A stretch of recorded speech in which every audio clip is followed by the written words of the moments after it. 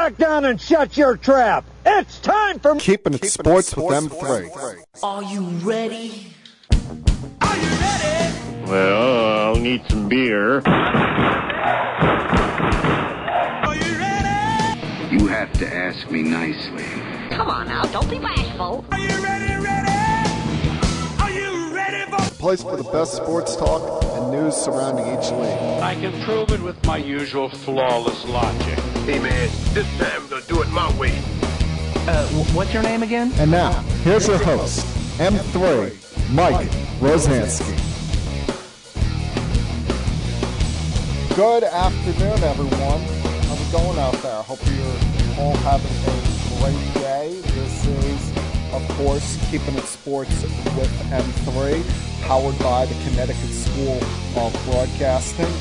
Hope everything's going well for you here on this Monday, or Tuesday, should I say. We've got my days mixed up because yesterday felt like a Sunday with it being a holiday and everything. So a little off on my days here. Try to be better with that. But it is Tuesday, the 5th of July, coming to you here from the Connecticut School of Broadcasting in Cherry Hill, New Jersey. This is, of course, Keeping It Sports with M3. Hope you all had a great weekend. Hope you all, whatever you were doing, partying, shooting off fireworks, hopefully no one blew off their hands, had a JPP situation on our hands here. And it was a very relaxing weekend for you all. And, in a way, I'm kind of glad that this podcast is taking place on Tuesday this week rather than a Monday, because it's given me an extra day to collect my thoughts. It's given me an extra day to calm down because, quite frankly, if I would have done this show yesterday, I would have probably been more aggravated than I am right now. And of course, you can see why I'm aggravated. If you're watching this on Facebook, hell, even if you're not, and you're just listening to the podcast version, I'll tell you. Because I'm wearing my Brooklyn Nets hat right now. I'm wearing my Brooklyn Nets t-shirt. My Brooklyn Nets t-shirt that says Kevin Durant's name on the back of it. To show those who are watching on Facebook, Twitter, and Instagram. Because I'm annoyed. I'm pissed off. I'm bothered. Hell, nothing has even happened here yet. And I'm just completely fed up with Kevin Durant, who last week on Thursday hit every Net fan with our worst nightmare. And that was him requesting a trade away from the Brooklyn Nets. All because of the fact that he is continuing to show blind loyalty toward Kyrie Irving, who he's been following around like a puppy dog for the last 3 years.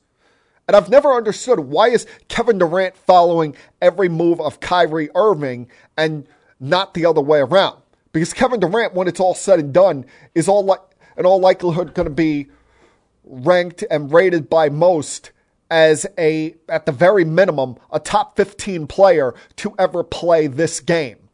He's going to be in the top 5 scorers in the history of the sport. Probably won't catch LeBron or even Kareem, who's going to fall to number 2 at some point this year.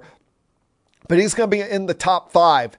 Yet he's following a guy around who is going to be a Hall of Famer in his own right, but there's no guarantee on a week-in, week-out basis of whether Kyrie Irving is actually going to play, whether he's going to actually show up and do his job. I mean, must be such a wonderful life that you can just tell your employer, based on whatever belief you have on that given day, I'm not going to show up. This is a hindrance to me. And Kevin Durant remains loyal to that. Kevin Durant, he had it so easy when he was in Golden State. Didn't have to, until the very end when things exploded with him and Draymond, didn't have to really deal with any drama. Even though he was the best player on the team, it was Steph Curry's team, and he could just go about his business. You know, an old friend of mine posted a meme on Facebook last week that kind of described this situation perfectly. She posted a meme, I guess it's what it's called. It's a picture with a quote, and it showed a lion's head, and the quote with it said, "How we walk with the broken speaks louder than how we sit with the great." And quite frankly, that describes Kevin Durant to a T, because he would rather things be easy. He would rather things take the easy road out than to go through a challenge, go through tough, difficult times. And early in his career, you thought that was going to be the opposite. Remember, he came out harsh on Twitter, ripping LeBron James and that Miami Heat team, the Heatles as we call them, when they put that group together. He ripped the New York Knicks and how they handled putting things together with Amari Stoudemire and Carmelo Anthony, saying, everybody's just trying to join up whatever happened to competition, saying that at the exact same time as he was announcing a contract extension with Oklahoma City. And that made Durant, quite frankly, the most popular player in the league at that point. And then 6 years ago, he made a decision that we all despised. We all hated. On the surface, I understood it, but I couldn't stand it as far as a competition level is concerned. When he left Oklahoma City as a free agent and signed with the Golden State Warriors, a Golden State Warriors team that not only won 73 games that year and came one game away from winning the NBA Finals, but in the Western Conference Finals that year, overcame a 3-1 deficit against, I wonder what team. Oh yeah, Kevin Durant's Oklahoma City Thunder.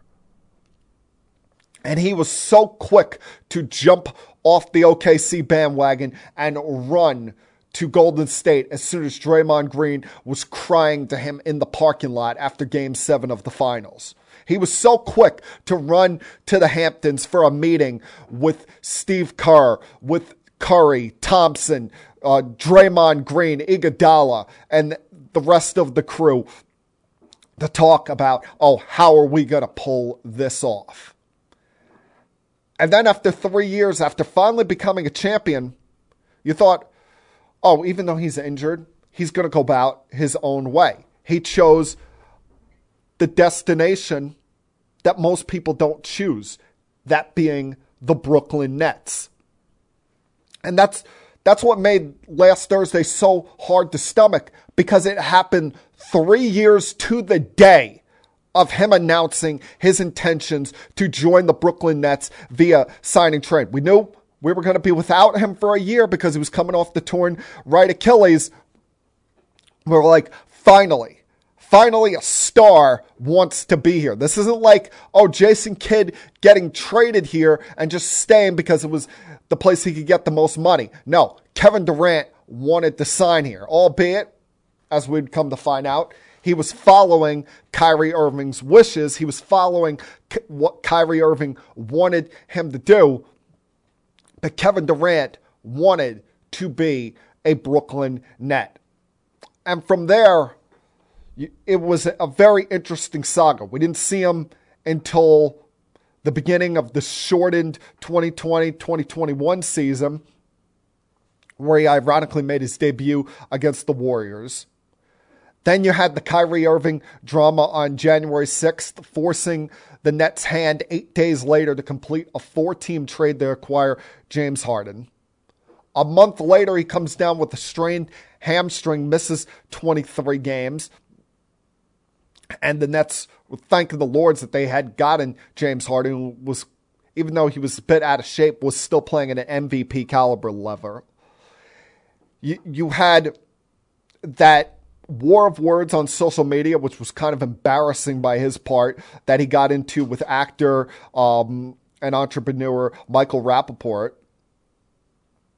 And then came a postseason that was filled with so much promise at the beginning, but left you brokenhearted at the end. They quickly eliminated the Celtics in 5 games before battling the Bucks to a 7th game that who knows what would have happened if Kyrie Irving and James Harden were not injured in that series. If James Harden didn't roll his ankle in the first quarter of game 1, or should I say strain his hamstring in the first quarter of game 1, and then Kyrie rolling his ankle in the 3rd quarter of game 4. The fact that Durant was out there with a bunch of extras, Joe Harris doing nothing, James Harden on one leg, and still somehow came within a toe's length of dragging that team kicking and screaming to the Eastern Conference Finals. Left you heartbroken, but let you thinking, all right, let's get the crew healthy, and we're favorites for next year. Then you were happy 11 months ago when Kevin Durant signed a 4-year extension with 1 year left on his Nets contract. And you're like, wow, he's going to grow old as a Net. His remaining best days are going to be as a Brooklyn Net. But then there was more drama this year. Kyrie refusing to take the vaccine. Once again, his choice, his prerogative to do what he wanted. But it led to all of the James Harden drama and James forcing his way out to a point where Durant got injured in the middle of January. The team went 5-16 without him, including an 11-game losing streak, and had to just barely sneak into the play-in tournament. A team that was favored to come out of the East preseason had to sneak into the play-in tournament and were the only team to be swept out of the NBA postseason this year. And then there was last Thursday where Kevin Durant has now requested a trade from the Brooklyn Nets.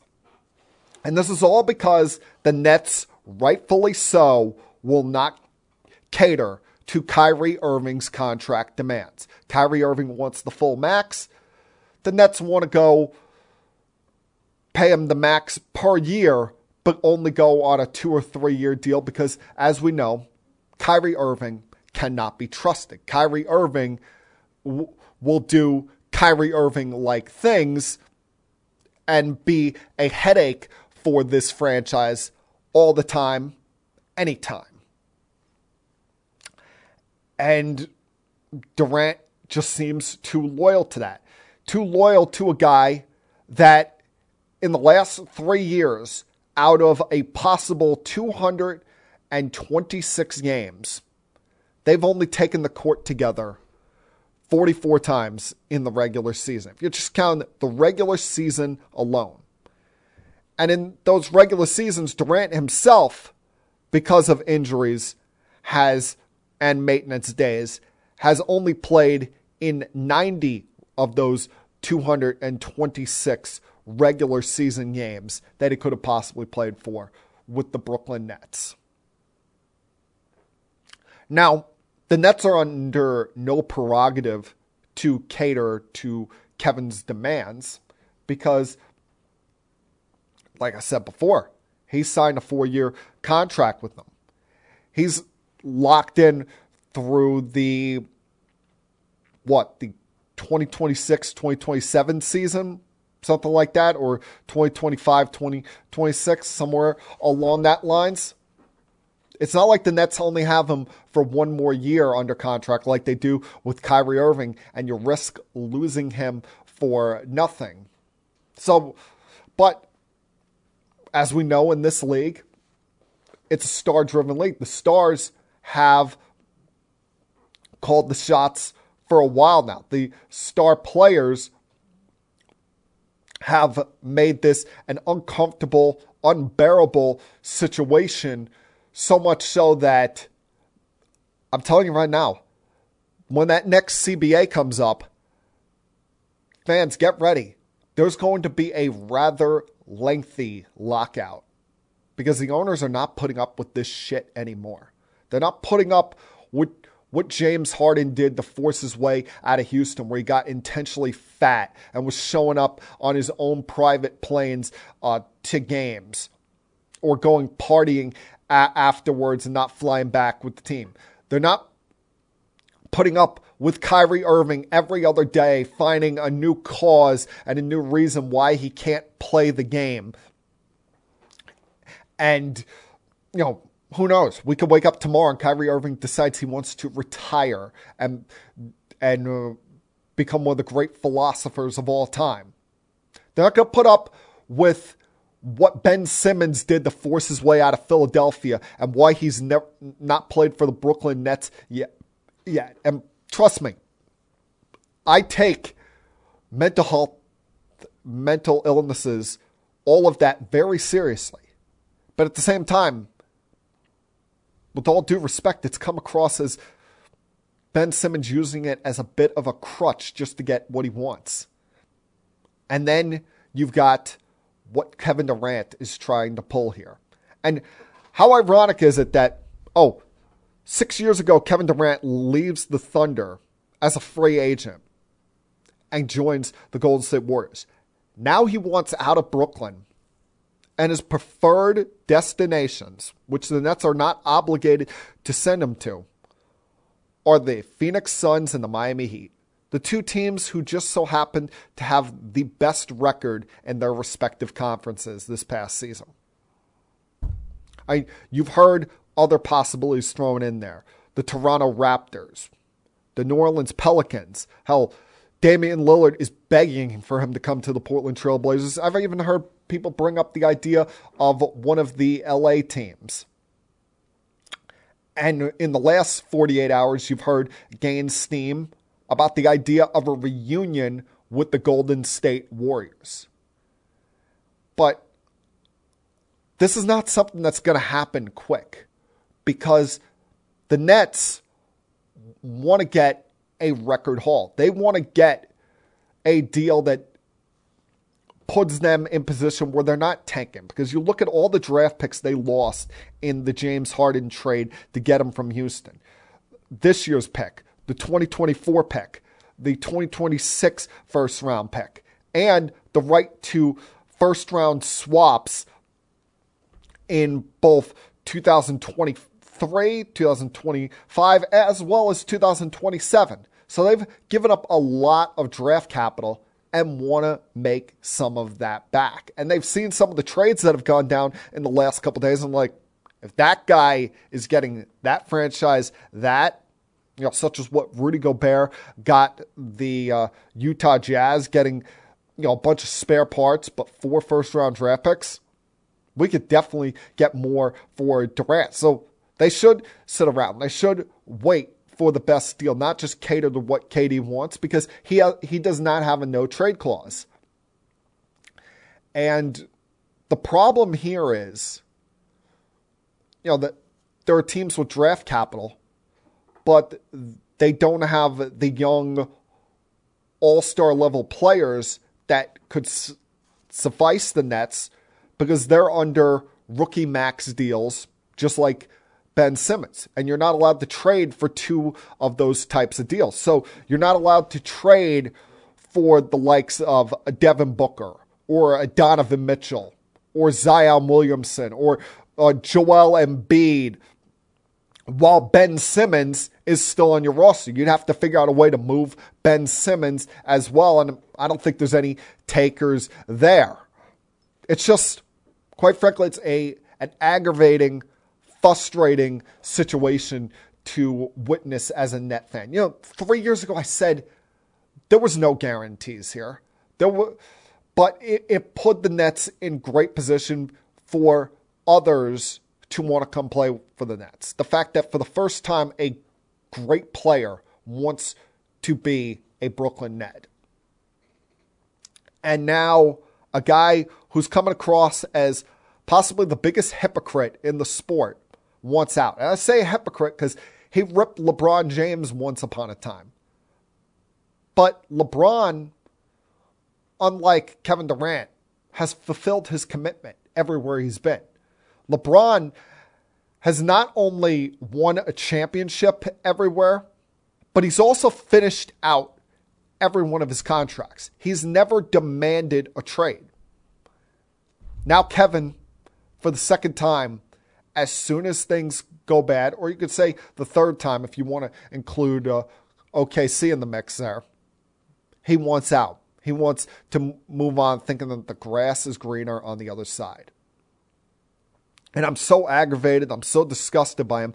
But there's a good chance, there's a 50-50 chance he could still be a Brooklyn Net next year. Because to me, if a trade is not done this month, when the hell are you going to get something done to move him? You're not going to wait all the way until training camp. No one's going to do that. No one's going to wait that long.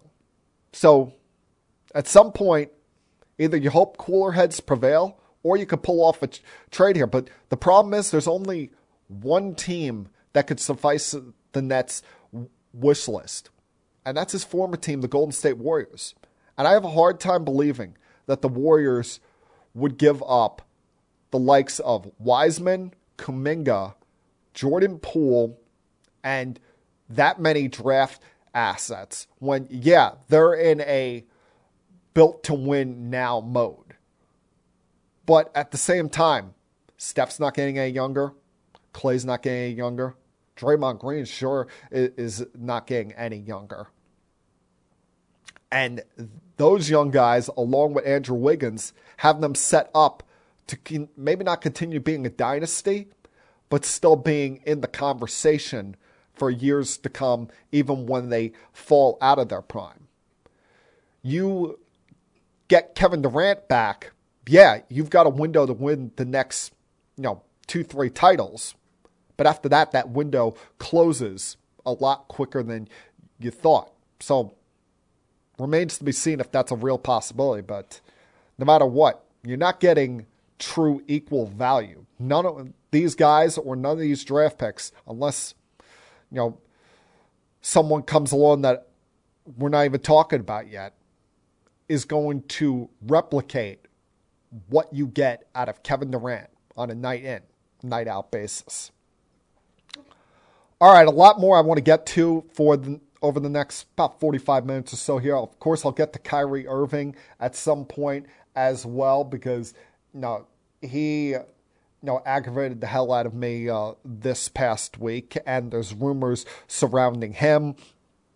Get to some more thoughts on NBA free agency so far, mixing some football as well as some Mets news, some promising but potentially disturbing news from over the weekend as well. So a lot to get to for the next about 45 minutes or so here. So please, sit back, relax, put your feet up on the table if you feel like it, and continue keeping it sports with M3. I'll be back.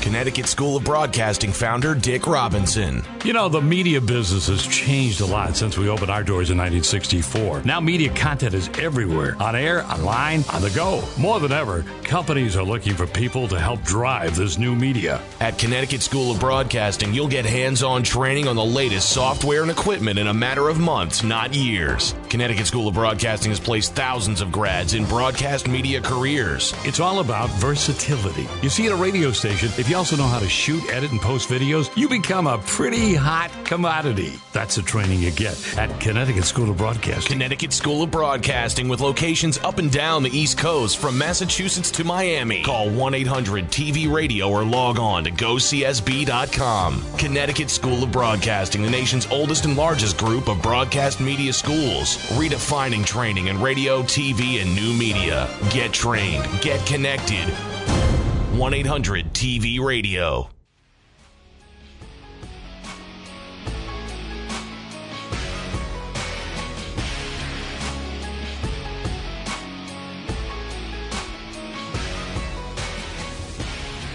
Welcome back to Keeping It Sports with M3 on this Tuesday afternoon down here in Cherry Hill, New Jersey. Even with all the craziness that's going on with Kevin Durant's trade request and any of the other nonsense going on right now with the Brooklyn Nets, there is, other stuff to look at in this NBA offseason. So far, it's still early.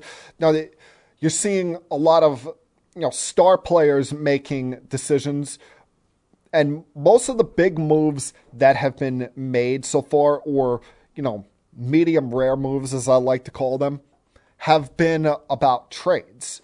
And you're seeing an arms race taking place in the Eastern Conference. Take, for example, the Atlanta Hawks, who had a rather disappointing season this year. Still managed to find a way into the postseason, but did not take that next step you would have expected out of them after the previous year reaching the Eastern Conference Finals. After a year where, they went from the 5th seed, taking down the Knicks, upending the 76ers, and then at least posing somewhat of a threat to the eventual conference and NBA champion Milwaukee Bucks. You would have figured, this Hawks team is on their way. Problem is, they brought back the same group. They didn't make any significant changes, thought that they could just roll the same team out there, and it really did not do them much help. Plus, teams started to attack Trey right at half court. We're not letting him get open shots from the perimeter. We're not letting him bring the ball up as easy as he was the previous year. So they needed to go get someone that could help him sometimes take the ball out of his hands. And what they did was make a very wise investment in trading 3 future first-round draft picks, as well as the expiring contract of Danilo Gallinari, to the San Antonio Spurs, who were clearly and should be in a rebuild mode after missing the postseason the last 3 years, to get DeJounte Murray. Now, DeJounte Murray, we've seen him grow as the years have gone on. And believe it or not, he's still only 25 years old. He's still relatively young in his career and is signed to a reasonable deal for the next 2 years. For 25 years old and only making $17.7 million in each of the next 2 seasons. And that's coming off of a career high in points, assists, and rebounds, being an all-star for the first time in his career. Now you add a bigger body there at guard, who can also play the point guard position, maybe take some of the wear and some of the trouble of bringing the ball up all the time that Trae Young had. Because remember, Trae Young, due to the fact that Russell Westbrook sat out the final 3 games of the season, Trae Young passed him for the turnovers lead in the NBA.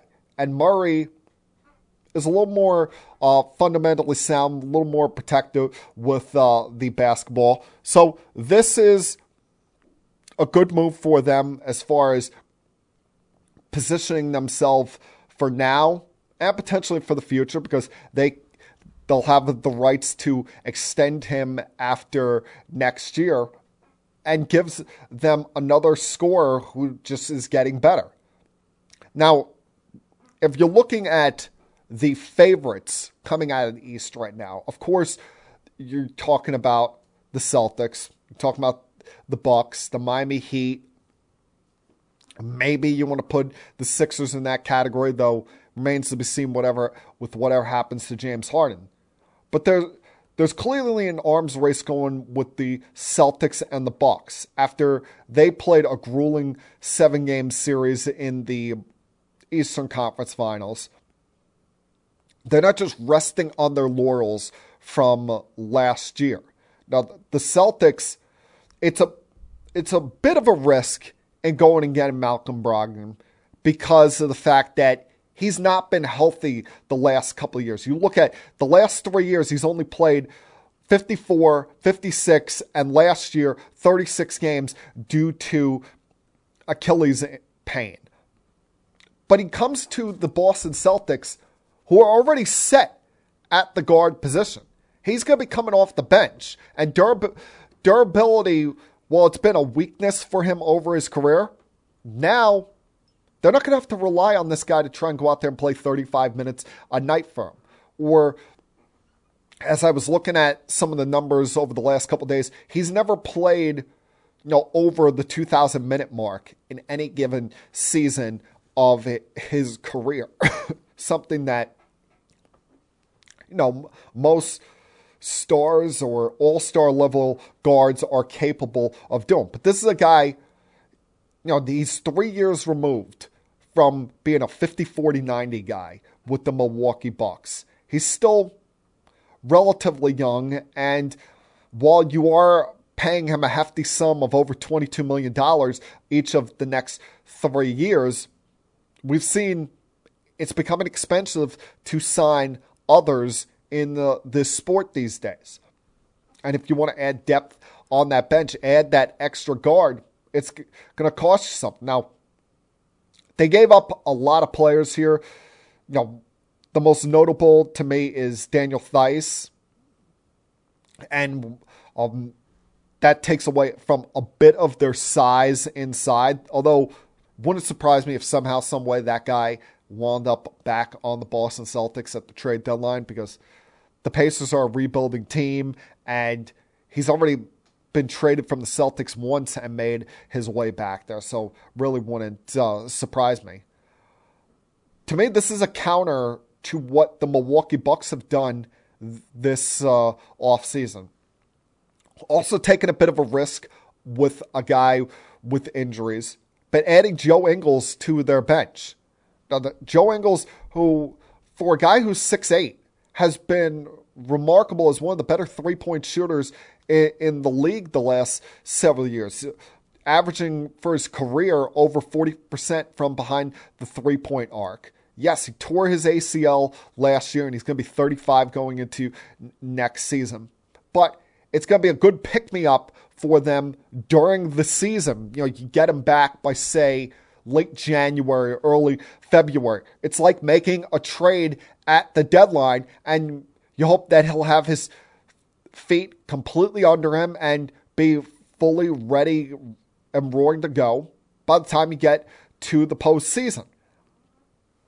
And the Bucks, they were able to retain Pat Connaughton, retain Wes Matthews, keep Serge Ibaka, which to me was very important. Even though he didn't play much down the stretch, there's got to be some concern there with the injuries that Brook Lopez has had over his career. Mostly it's been with his foot, but now the big man had back problems last year. And as much as I love Brook Lopez, will always have a special place in my heart.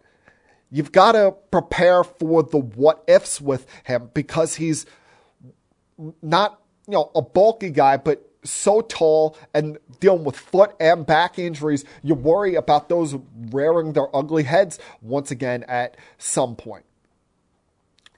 And also to me, the most important thing that they did was not just retaining, but finally rewarding Bobby Portis. Bobby Portis, who had been grossly underpaid, was paid like $3 million each of the last couple of years.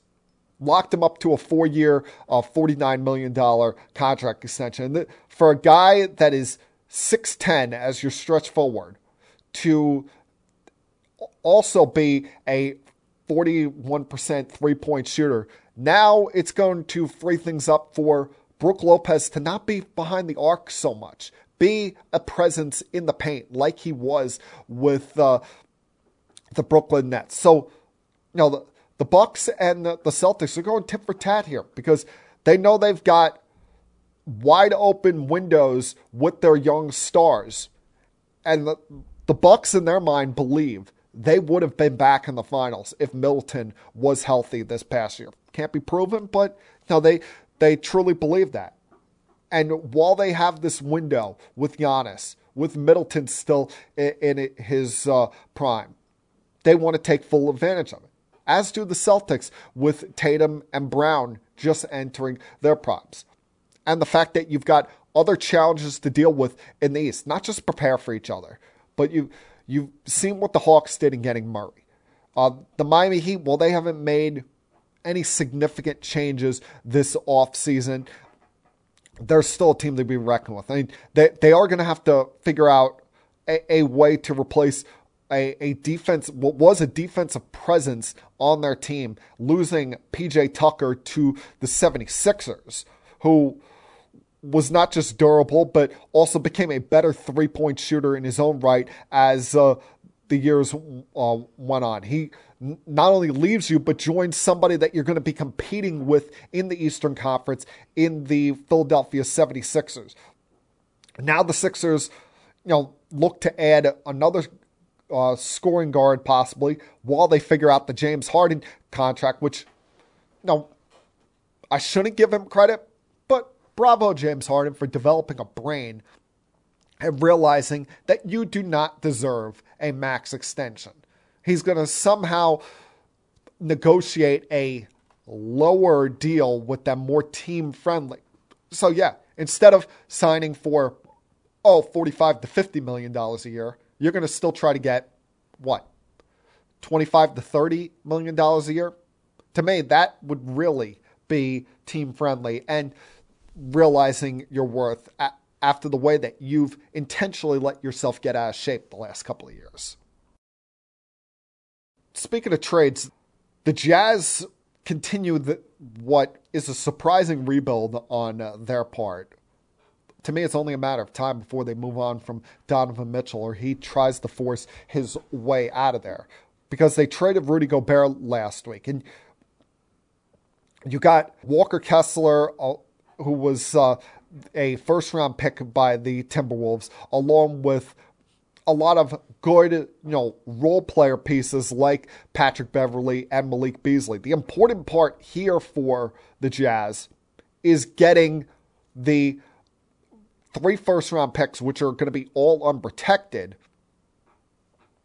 But you wonder with this trade, does it now push those picks out of the lottery? Because this trade, getting Gobert on the Timberwolves, now you put him at the center position, take Cat out of there, he maybe a little less wear and tear, not having to bang around so much in the paint, can be more concentrating on his shooting and shooting from the outside. And you put a big man in there who's not necessarily the best scorer in the world, but one of the best defensive big men in the league, a defensive player of the year candidate year in, year out, and improve your defense that way in what you hope is a year that you can actually make the postseason rather than having to settle for battling the play-in scenario.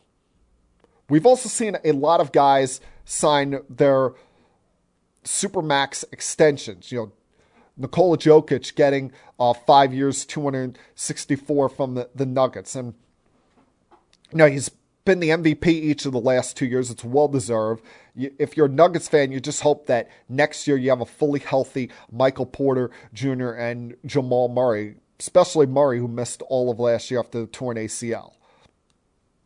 The Suns giving an extension to Devin Booker. No problem there. I mean, they've increased win total each of the last 3 seasons, and he's averaged 26 a game the last 4 years. He's even only 26 years old, is emerging into one of the top players in this sport and has not shown any signs of wanting to force his way out of there because he sees that the team is willing to build around him, although we'll see what happens with the DeAndre Ayton situation. The one that I was surprised that the team was so quick to do was what's going on with Zion Williamson and the Pelicans eagerly giving him 5 years for $193 million that can be boosted up to 31 if during the deal he makes an All-NBA team or wins MVP or Defensive player of the year next year. Now, Zion Williamson's biggest enemy is his health. And I don't want to seem like a fat shamer here, because I don't think he's fat. I just think he has too much mass on that body. Now, if you're 284, and you're the size of Shaquille O'Neal at 7'2", 7'3", that's one thing. But 284 at 6'6", built like a linebacker, and running up and down the court and dunking all game, that's too much for the human body. I don't care how old he is. He'll break down quicker than he hoped. And this is a guy that he missed all of last year due to a broken foot because he has too much mass on him. And every time you see these workout videos of him, he's too concentrated on dunking the basketball. He's too concentrated on, practicing his dunks rather than working on his jump shot, working on his post-up moves, his foul shots. We know what kind of incredible talent he is. We just want to see him expand on that, because the Pelicans have a chance here, depending on what they do as far as trades-wise, because they've been a team mentioned on the outside of lingering in the Kevin Durant situation, although I don't think he'd want to go there.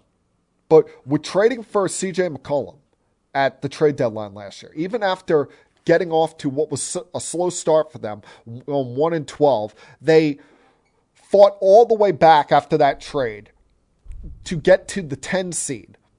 Get to the 9 seed, beat the 10 seed Spurs, won a second play-in game over the Clippers, and got into the playoffs and pushed the top seed Phoenix Suns to a 6th game before bowing out. Can you imagine if they had a healthy Zion Williamson?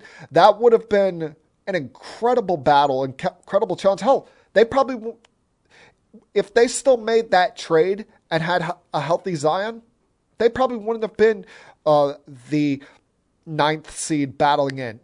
They probably would have been a top 6 seed, probably wouldn't have got off to the slowest start that they did. You have him healthy, along with the continued emergence of a young star in Brandon Ingram, with CJ McCollum locked up there. That's a pretty good team on paper. But he is the biggest key to the entire puzzle. I don't blame him for taking the money, because of all the health problems, it could be over tomorrow. Nothing in sports or life is guaranteed. I was just surprised that the Pelicans were so quick to give him the max rather than let things play out, or even possibly see if they could get major pieces for him in a possible trade, because people still have a high opinion of Zion. We just got to see him make the court in order to prove that. All right, going to take another break here, come back on the other side, and turn my attention to football, where things are going on in both the NCAA and the NFL. This is the last month we're going to be without football until next February. So get ready, people. Continue keeping it sports with M3. I'll be back.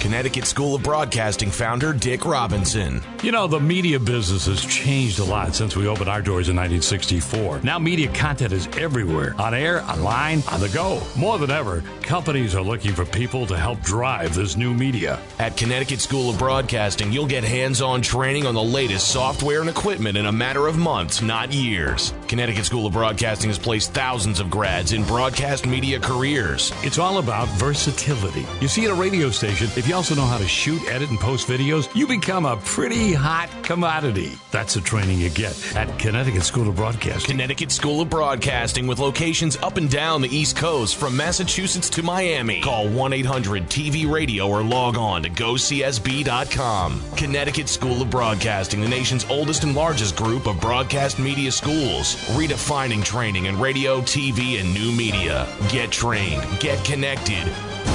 1-800-TV-RADIO.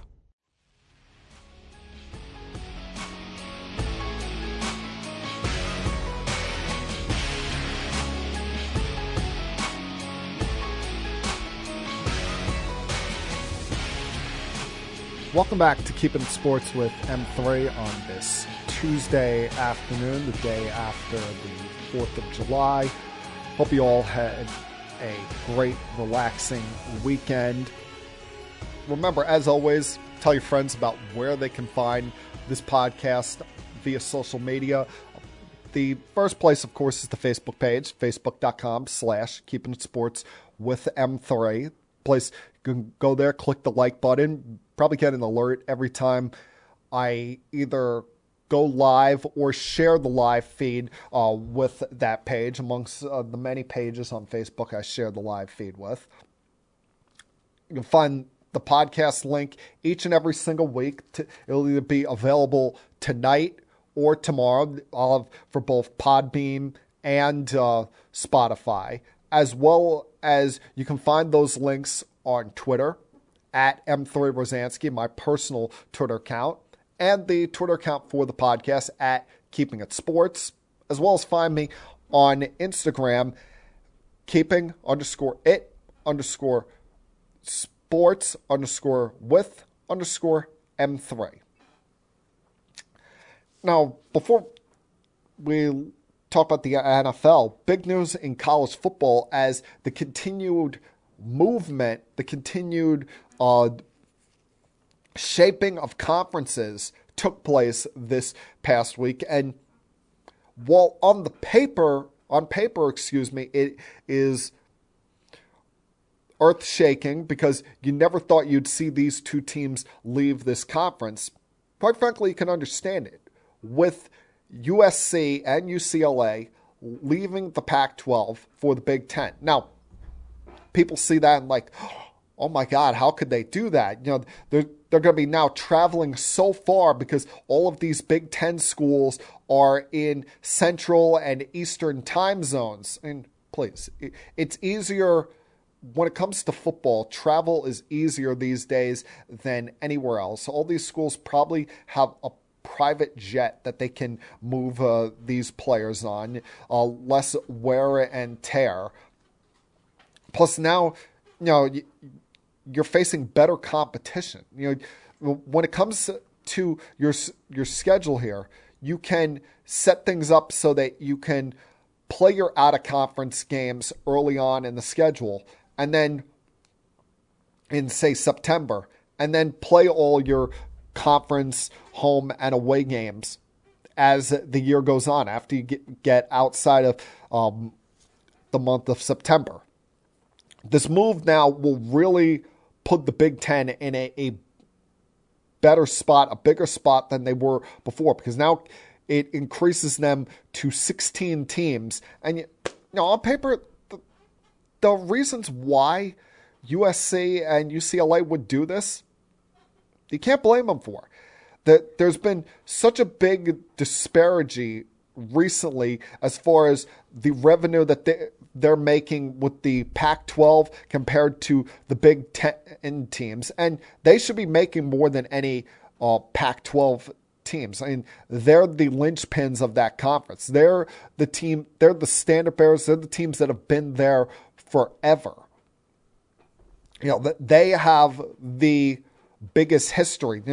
Unlike the other 10 teams you look at in that conference, they're the brands. They're the top level. And they've seen, you look across this sport, as this decade goes on, both the Big Ten and the SEC, the two power conferences of the Power Five, the two that swing the needle and make the wheel spin in college football, they're going to be making double the amount of media rights revenue of these other three Power Five conferences. Especially, a lot of it depends on the new deal that the Big Ten agrees to with both ESPN and Fox. But these schools could top over $100 million annually in media rights under the Big Ten's next deal with ESPN and Fox. And by making this move where they'll leave after the 2023 season, it's not going to cost them anything financially due to the fact that the Pac-12's current TV deal expires after then. And let's face it, they don't have as good of a TV deal as both the Big Ten and the SEC do. No one does. Big Ten and SEC, those are games of the week. The Big Ten, they get that prime spot on Fox either in the late window on Saturday or on Saturday nights. SEC, they get that prime spot 3:30 in the afternoon every Saturday. You don't get that with these other conferences because those other conferences, they have maybe one team at the most to them. They have one, with the ACC, they have Clemson, and that, for the most part, has been it. Every once in a while, someone else steps up, but Clemson has been the top dog under Dabo Swinney. You don't get that with the Pac-12. You're certainly not going to get that with the Big 12 after the move by Texas and Oklahoma leaving for the SEC in 2 years. And this just continues what we've been talking about for a couple of years now, that college football's landscape is about to drastically change. College football, you're not going to see the end in about 5 or 6 years. You're not going to see the NCAA exist anymore. And if it does, it's going to be schools because they have no other choice but to be part of it. These Power 5 schools and Notre Dame are all looking toward a bigger picture, all looking toward this 4 or 5 league super conference that in all likelihood they're going to force Notre Dame's hand in them no longer being an independent. And that will be how we determine a national champion from there on out. We'll have a bigger, grander playoff, and that these conferences will no longer follow under NCAA rulings. The interesting part will be they break away from that. What's going to happen with the NIL deals, the name, likeness, imaging that these players now have? Those colleges form their own super conference, their own super league. Are they going to have stricter rules? Are they going to try and create some kind of cap there? And that's going to create a whole different can of worms, that we'll deal with at some point down the road. Now on to the NFL, where it's been the off season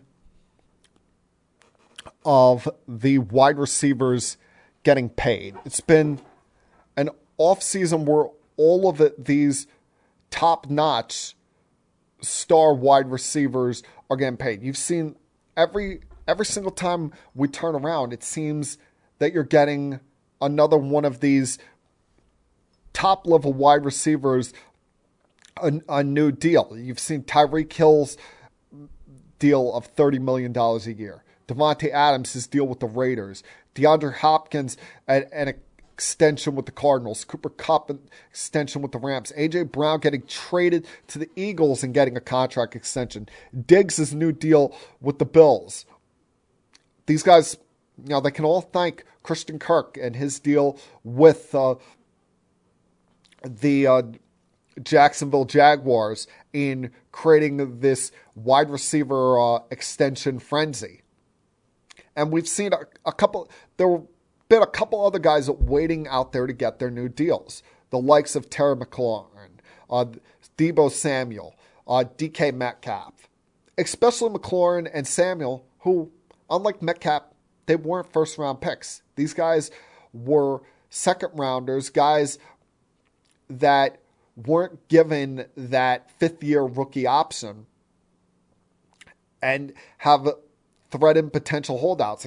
In the case of Deebo, they've even threatened a trade. Well, Terry McLaurin finally got paid last week. He's got a 3-year, $71 million extension with $28 million on a signing bonus, the largest ever given to a wide receiver. And he's a great story because he's not one of these big Adonises. He's 6 feet tall, came out of college as a third-round draft pick, 76th overall.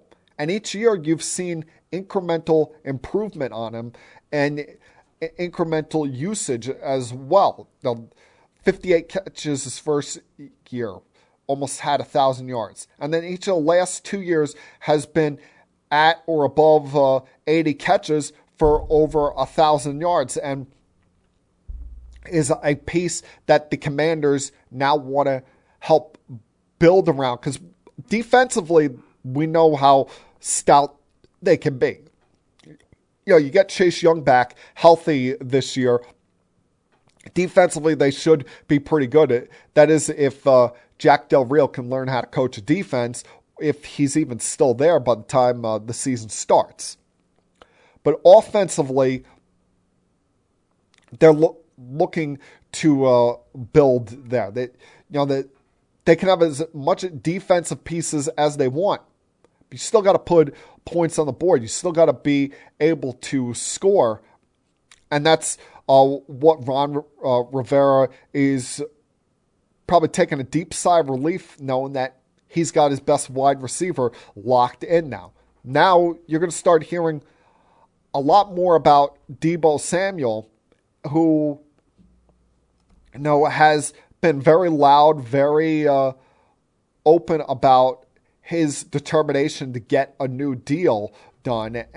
And especially after last year where he exploded upon the scene as a prominent piece of that offense. A lot of it due to him becoming a dual threat player as both a receiver and a running back, something that he does not want to do again. That I understand him not wanting to do it, because as a running back, you take years off your career. You usually, by the time you reach 30, 31, you're pretty much done. And that can hurt from potential future income, can hurt from, you're already seeing some of these running backs in the league like Zeke, seeing their steady decline, and he's barely even 30 years old yet. I don't even think he's touched 30 yet. And Deebo doesn't want to go that same route, even though it added a whole new element to their offense, and the team took off and was a playoff team, came very close to even possibly reaching the Super Bowl last year, running their offense like that. It's a wear and tear he does not want to do again.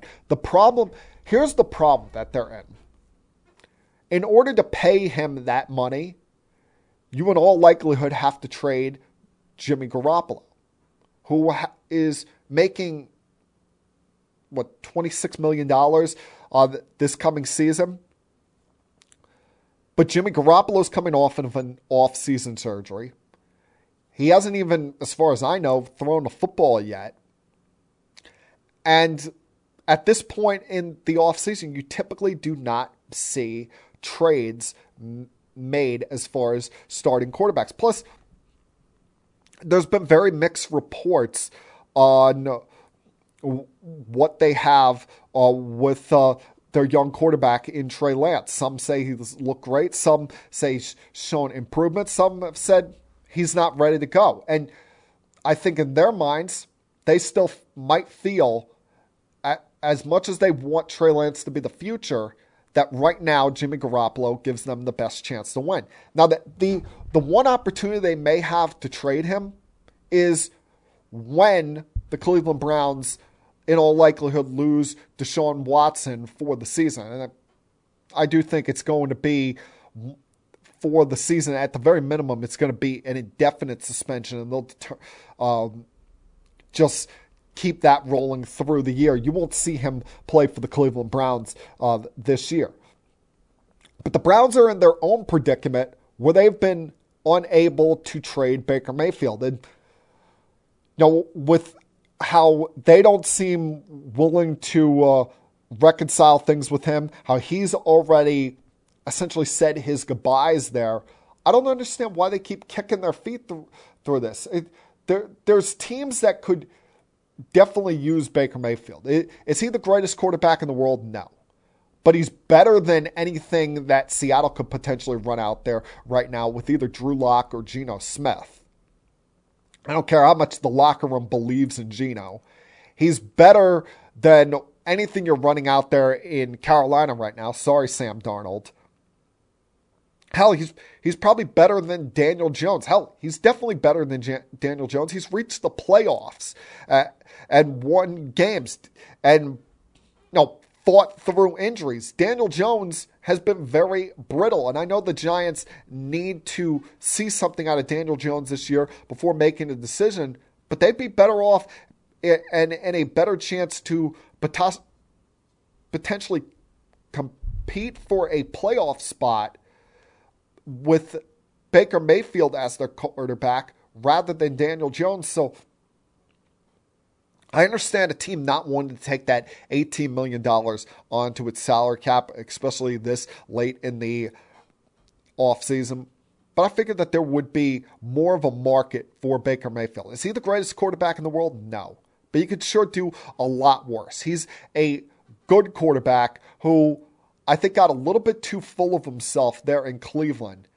And in a different situation where it's not as much of a train wreck or ready to run off the tracks with the front office and coaching staff, he can have success. He can win you games. Win you a Super Bowl? Not likely. Win you games and have you competing for a playoff spot? You could do a lot worse than him, and I think he can certainly help a middle-of-the-pack to lower-tier team that isn't truly locked in and fully invested in their quarterback right now. Going to take one more break here, come back on the other side, and close things out with some thoughts on both Kyrie Irving as well as Jacob deGrom. Continue keeping it sports with M3. I'll be back.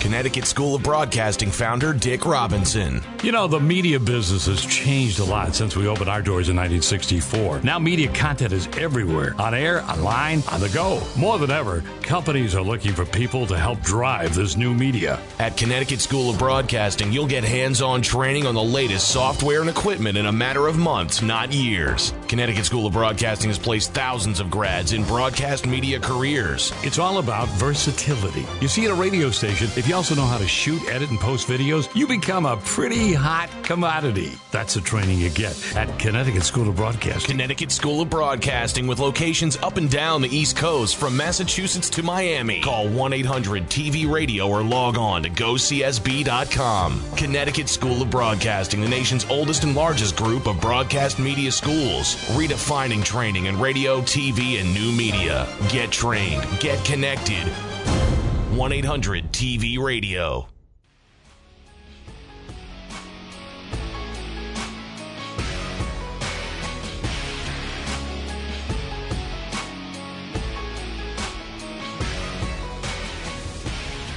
Welcome back to Keeping It Sports with M3. Only a few more minutes left here, but wanted to talk about Jacob deGrom, who has been rehabbing from his injury from spring training, but there had really been no updates on him as of recently. But suddenly, as I was leaving work on Saturday, I see that Jacob deGrom would be making his first rehab start for the Mets. I'm thinking, oh, good for him. You know, the Mets, need to get some starters back in that rotation. They're getting Max Scherzer back tonight. Who knows what's going to happen with McGill? In all likelihood, he'll be a reliever when he comes back. But they were starting to leak a little bit of water with the fact that the Braves caught fire and are now within 3.5 games of them in the division. So getting deGrom back could be a boost for that team. And, it's hard to take anything away from a rehab start because you're just hoping that the guy makes it out of it okay, feeling good the next day. on the surface, it's only an inning and a third, but he struck out 5 batters, hit 1 batter. 18 of his 24 pitches were for strikes. The problem I have is, Jake, can you calm the hell down? Can you, instead of coming out and guns a-blazing, going 100 miles an hour, can you just kind of tame it down and just get your work in? I can understand adrenaline. I can understand the fact that outside of your spring training start back on March 22nd, you haven't pitched in a year. But there's a reason why you haven't pitched in a year outside of that one spring training start. And that's because you have been your own worst enemy in the last, about 15 months here. Because he got off to a great start of the 2021 season, but then fell victim to 3 separate IL stints before finally going on the IL in the first week of July. And then we never saw him again. We never saw him throw another pitch for the Mets. And that placed some fear in the front office, certainly into Steve Cohen. And that's why they went out there and invested the big bucks in getting Max Scherzer, so that just in case another injury flared up, they have an ace pitcher for the front of that rotation. But Jacob deGrom, for the last 15 months, every time he takes the mound, it's immediately 100-mile-an-hour fastball, 93-mile-an-hour slider.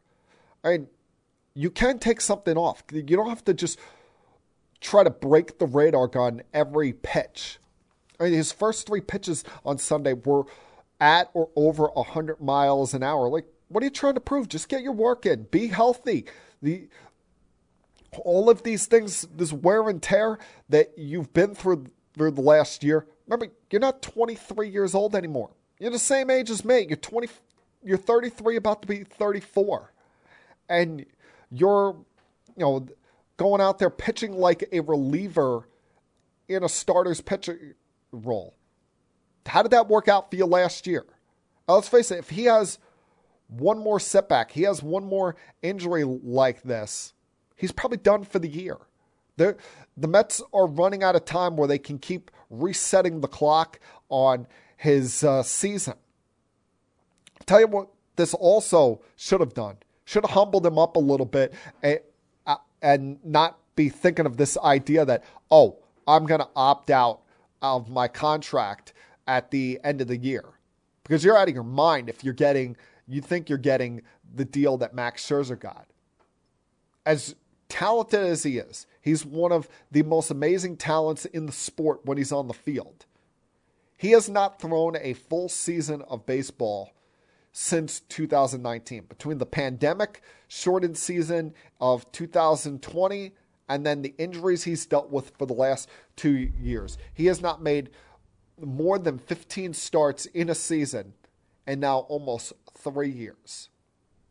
And he thinks he's going to get the same kind of deal as Max Scherzer.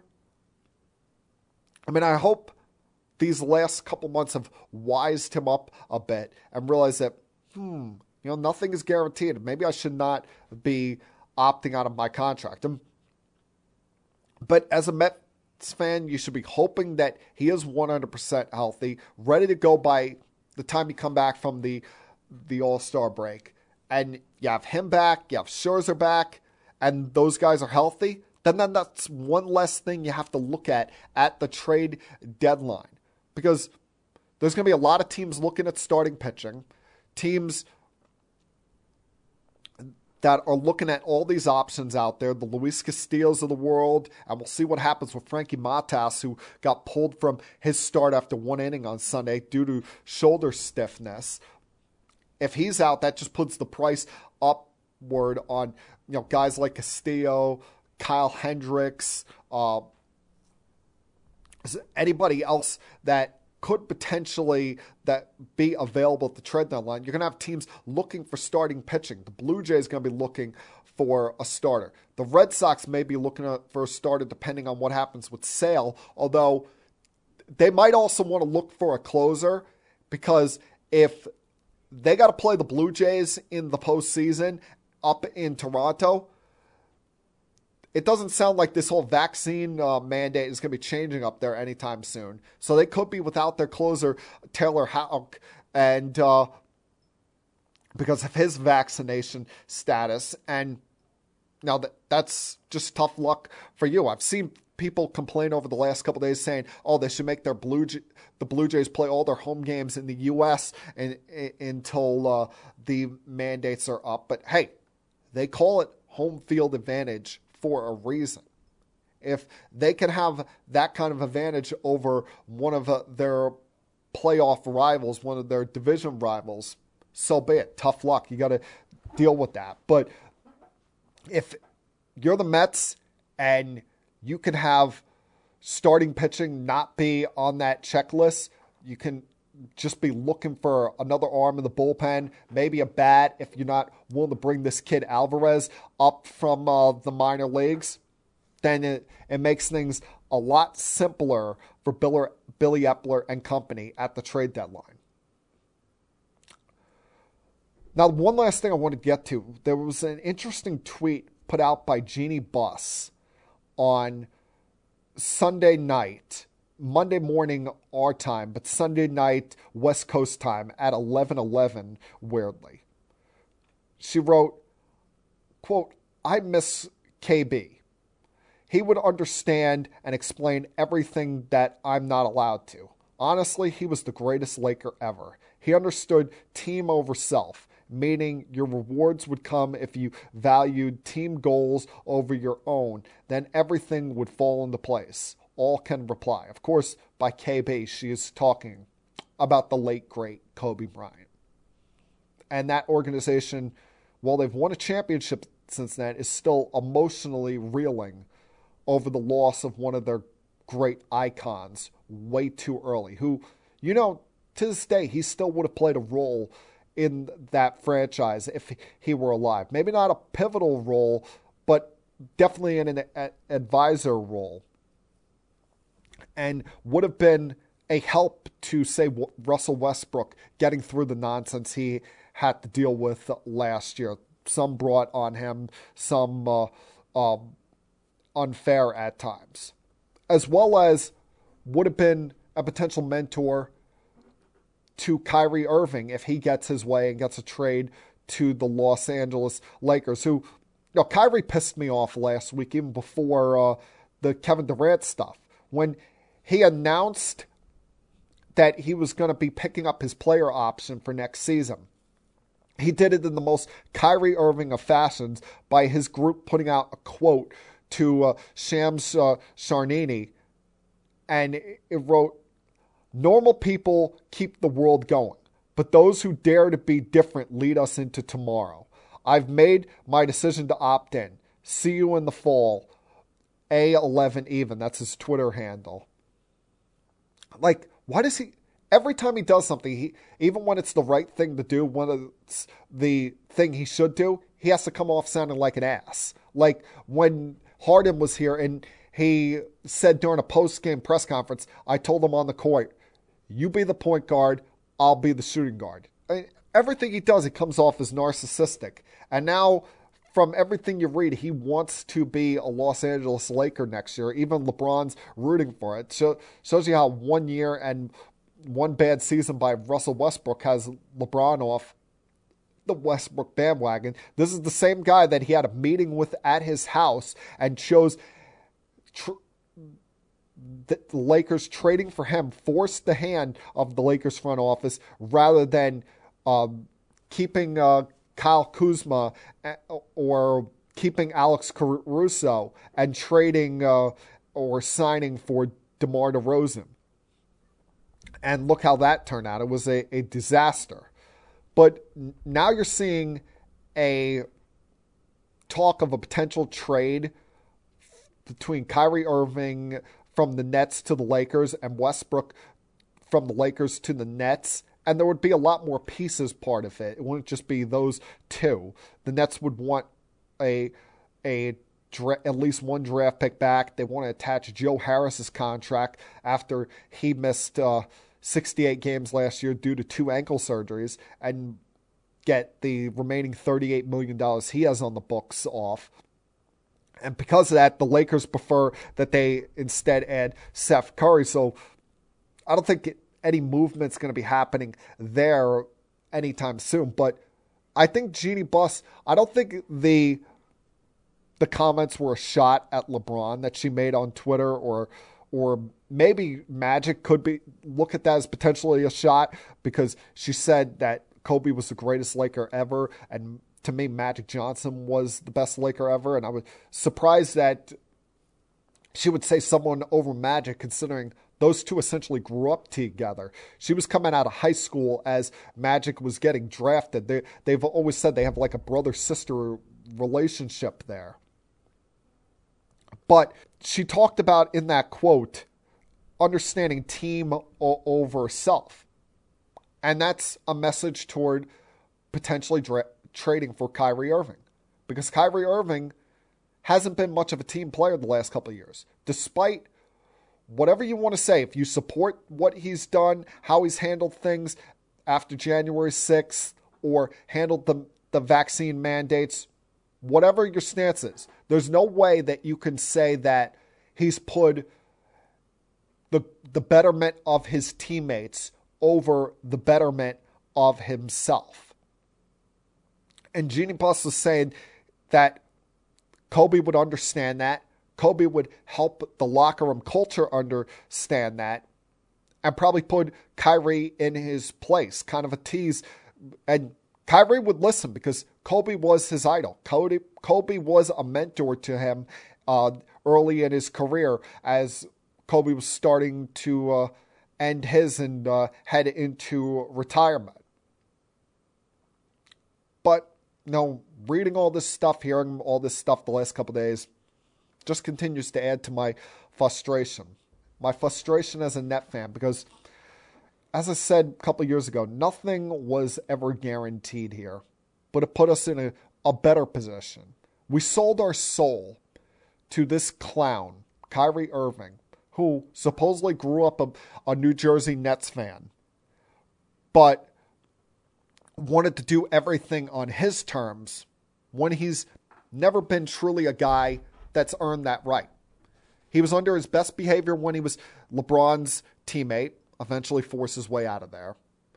Went to the Celtics, and let's face it, they had more success without him than they did with him. They came within a game of going to the NBA Finals in the year where he missed the postseason due to injury, and then the following year got knocked out in 5 games by the Milwaukee Bucks, including losing 4 in a row in that series. And now how he's handled things with the Brooklyn Nets. The fact that over these 3 years, he has missed more games than he has played. And this is a guy that still thinks he deserves a fully guaranteed max contract. We sold our soul to the devil here just to get Kevin Durant. And now it's just frustrating to see it all falling apart. And who knows? They could both, I said earlier, they could both still be here on opening day, because the Nets are under no obligation to trade Kevin Durant. But at the same time, you know that at any given moment, it could all just come crashing down and fall apart on us. And that, my friends, was Keeping It Sports with M3 for Tuesday, July 5th, 2022. Everyone, please have a great night, great rest of your week. I'll talk to you guys again, same time at the normal time next Monday. Until then, stay safe, everyone. Peace.